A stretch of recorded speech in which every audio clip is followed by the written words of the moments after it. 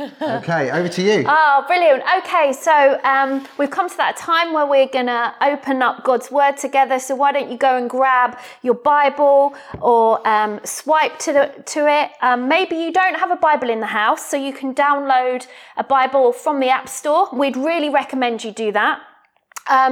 Actually, as well, if you haven't read the Bible before, let me recommend it to you because it's life-changing. It will literally change your life. You're best to start in Matthew's Gospel towards the end of the Bible, and let's just see what happens. So why don't you do that? That'll be awesome.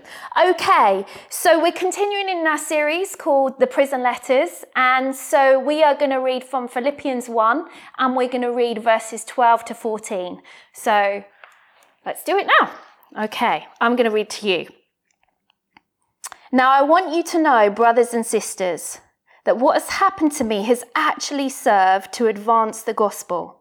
As a result, it has become clear throughout the whole palace guard and to everyone else that I'm in chains for Christ. And because of my chains, most of the brothers and sisters have become confident in the Lord and dare all the more to proclaim the gospel without fear.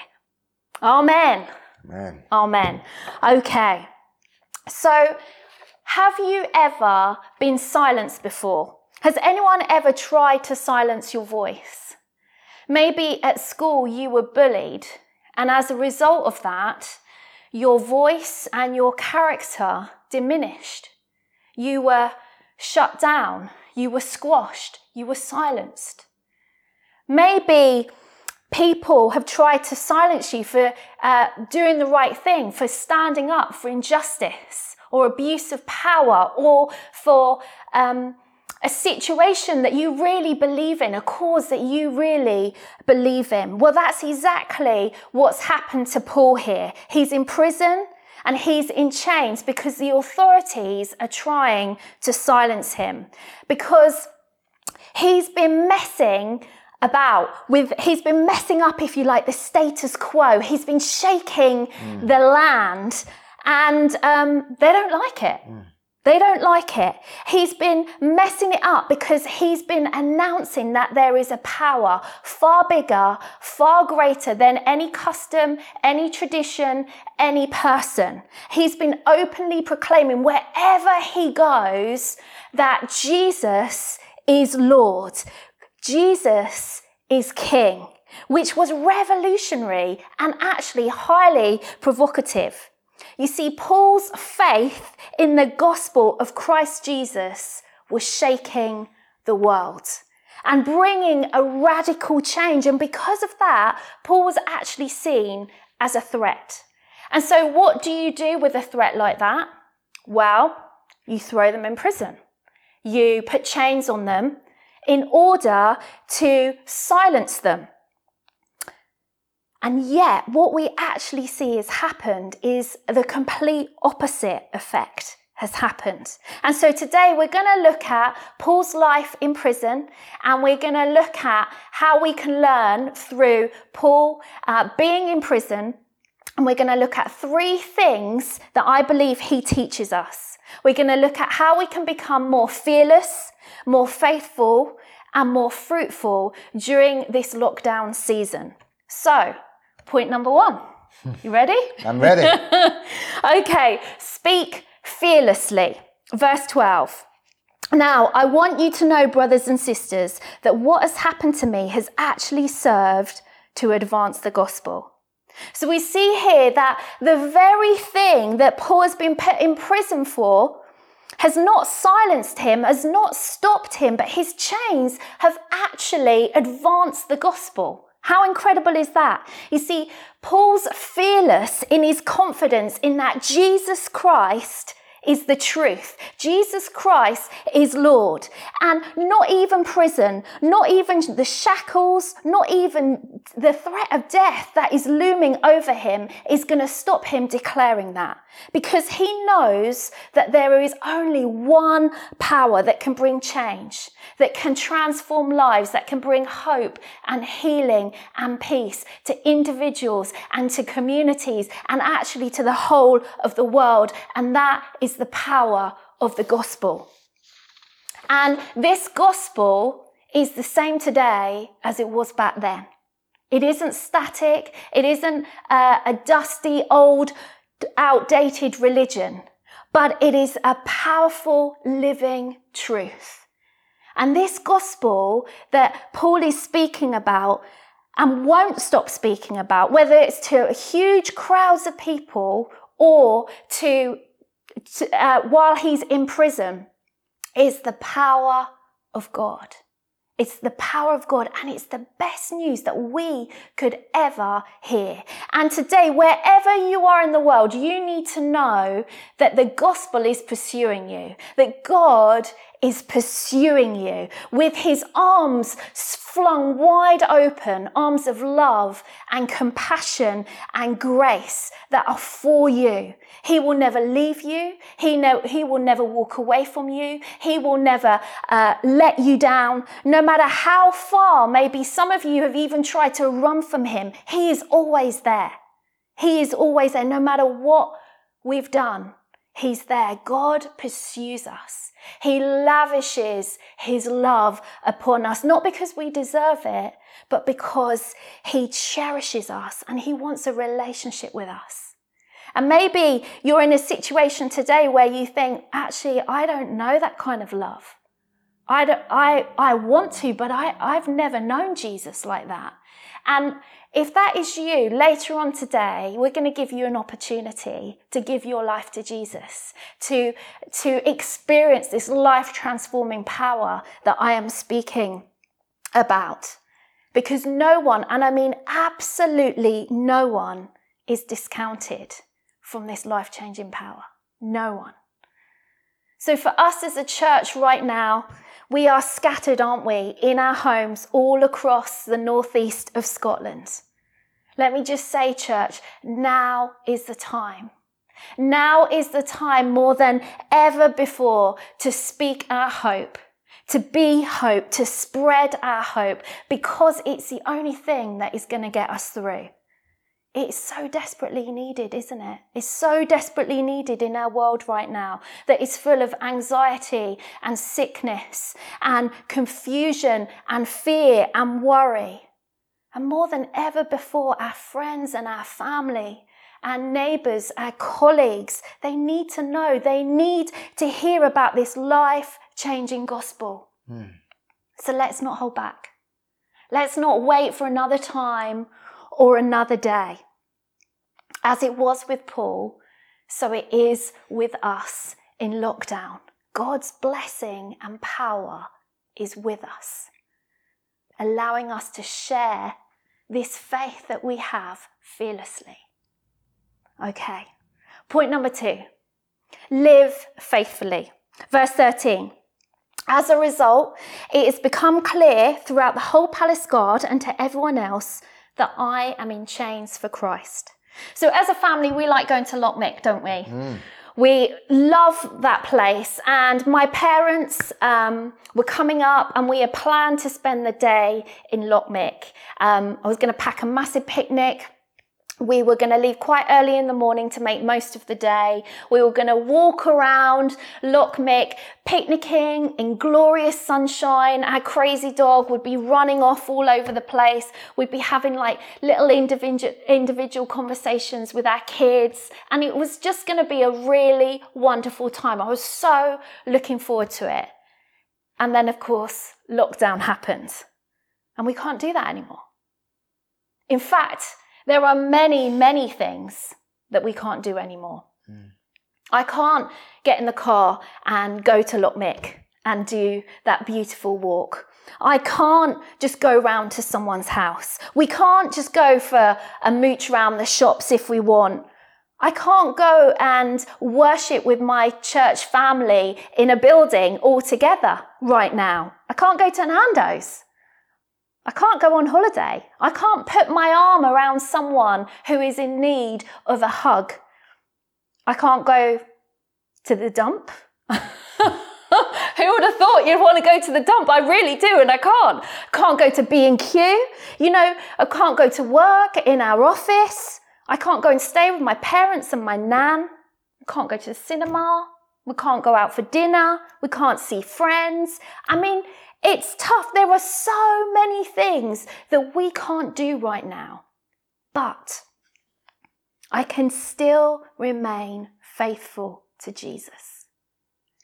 Every minute of every day, I can be faithful to him. And I love how Paul shows us that even the loss of liberty and oppression and opposition that is surrounding him on all sides, even when he's been treated terribly, accused unfairly, his decision is that he is going to live his life well before God and also those around him. Rather than thinking, well, I'm in prison and there's nothing really I can do right now with my ministry, so I'm just going to, just leave it for now. Or thinking, well, I'm in prison and there's no one else that can really see me right now, so I'm just going to unplug for a little while and let the real me hang out. He doesn't do any of that. His circumstances would not hinder his faithfulness. You see, he has made that decision. He's made that decision. And because of that, God uses Paul's chains. He literally uses Paul's chains. I love this. So Paul, like I said, is in chains, and these chains are about 18 centimeters long, and he's got a chain on his wrist. But on the other end... You mean 18 inches?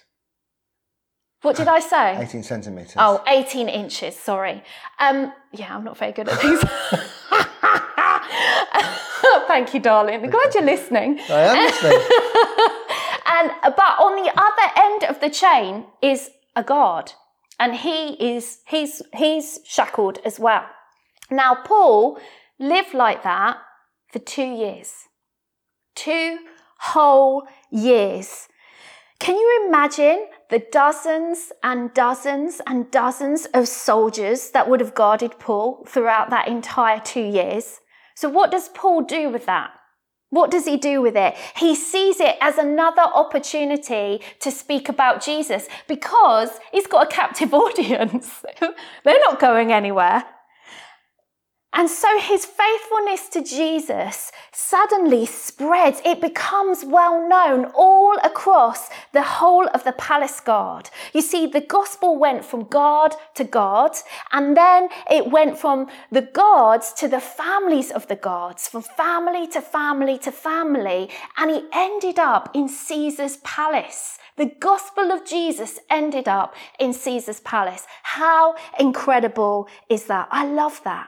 You see, every day we can choose faithfulness. Every day we can make a deliberate choice with the people that we live with our work colleagues, with the people that we meet, with the people that we're Zooming with or phoning or messaging or texting. We can make a deliberate decision that we are going to demonstrate a life lived well.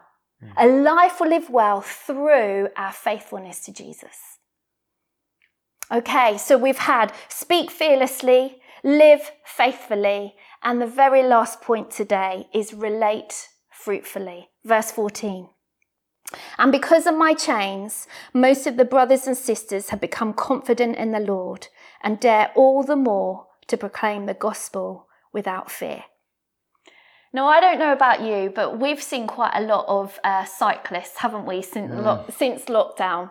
There have been an awful lot more than normal, I think. Now, and we live near quite a big hill, and I've seen people attempting to cycle up that hill that probably wouldn't normally try and attempt to cycle up that hill if it wasn't for lockdown. And it's hard work.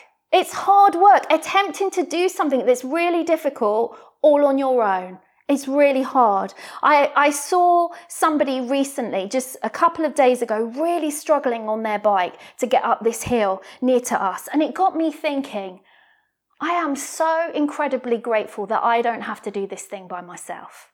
That it's not just me struggling away to try and figure all this stuff out. I'm not on my own. But instead, I'm part of something much bigger.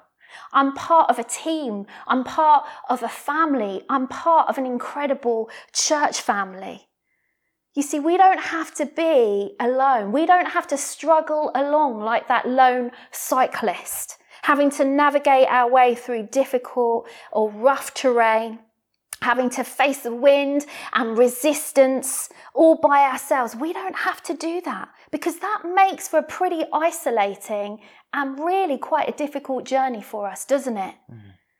And over the years, I've chatted to people who've basically said to me, I can't see any need for the church. I don't get it, and I can't see any need for the church. And I think Paul would be absolutely baffled by their response, because as Christians, we need the church. We need the church. We need one another. Now, church is not perfect. Our church isn't perfect. No church is perfect. That is true. We all make mistakes. We all have funny ways. You more than me, but we do. And you definitely more than me. How dare you? But we all make mistakes. But the reality is we need one another.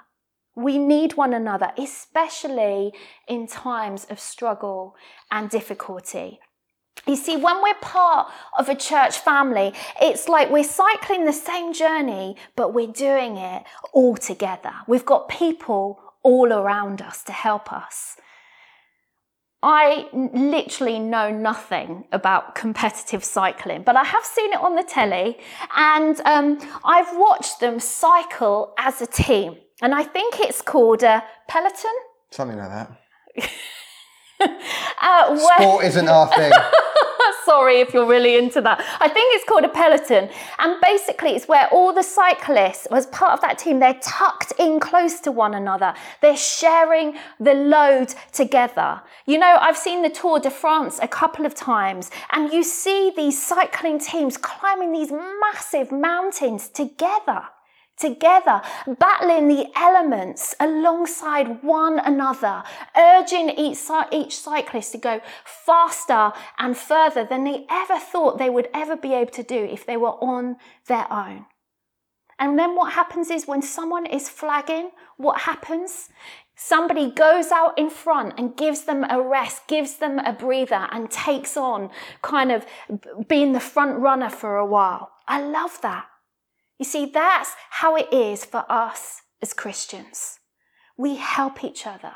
We encourage each other. We lift each other up. We push each other forward. We might not be able to meet as the church right now, but we can still be the church. And that's why what we see with Paul here is we see that his chains has given the church courage. It's given them courage. His example has boosted their faith. He's given them a new boldness to speak about this faith without any fear, because they've heard reports from Paul, basically hearing how God has protected him, how God is continuing to bless him, even in prison, even while he's being persecuted. His strength has literally become their strength. Paul's strength has become theirs. His life has touched them even from afar. Church, even though distance separates us right now, we are still a family. We are still a team. We are still the church, the hope of the world. Why don't we pray together?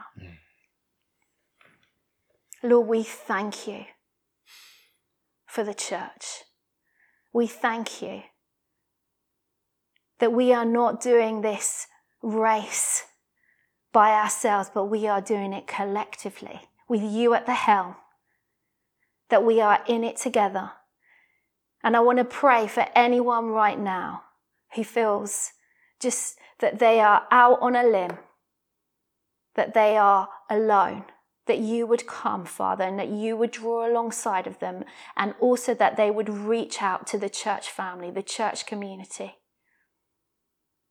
for help.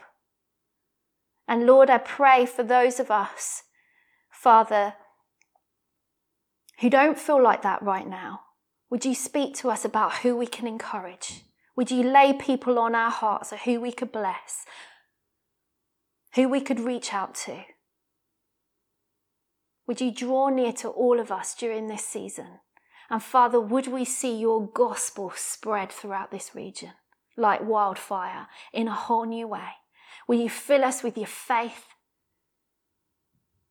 Give us boldness to speak truth. Would we be your hands and your feet, Lord? Amen. Amen. Amen.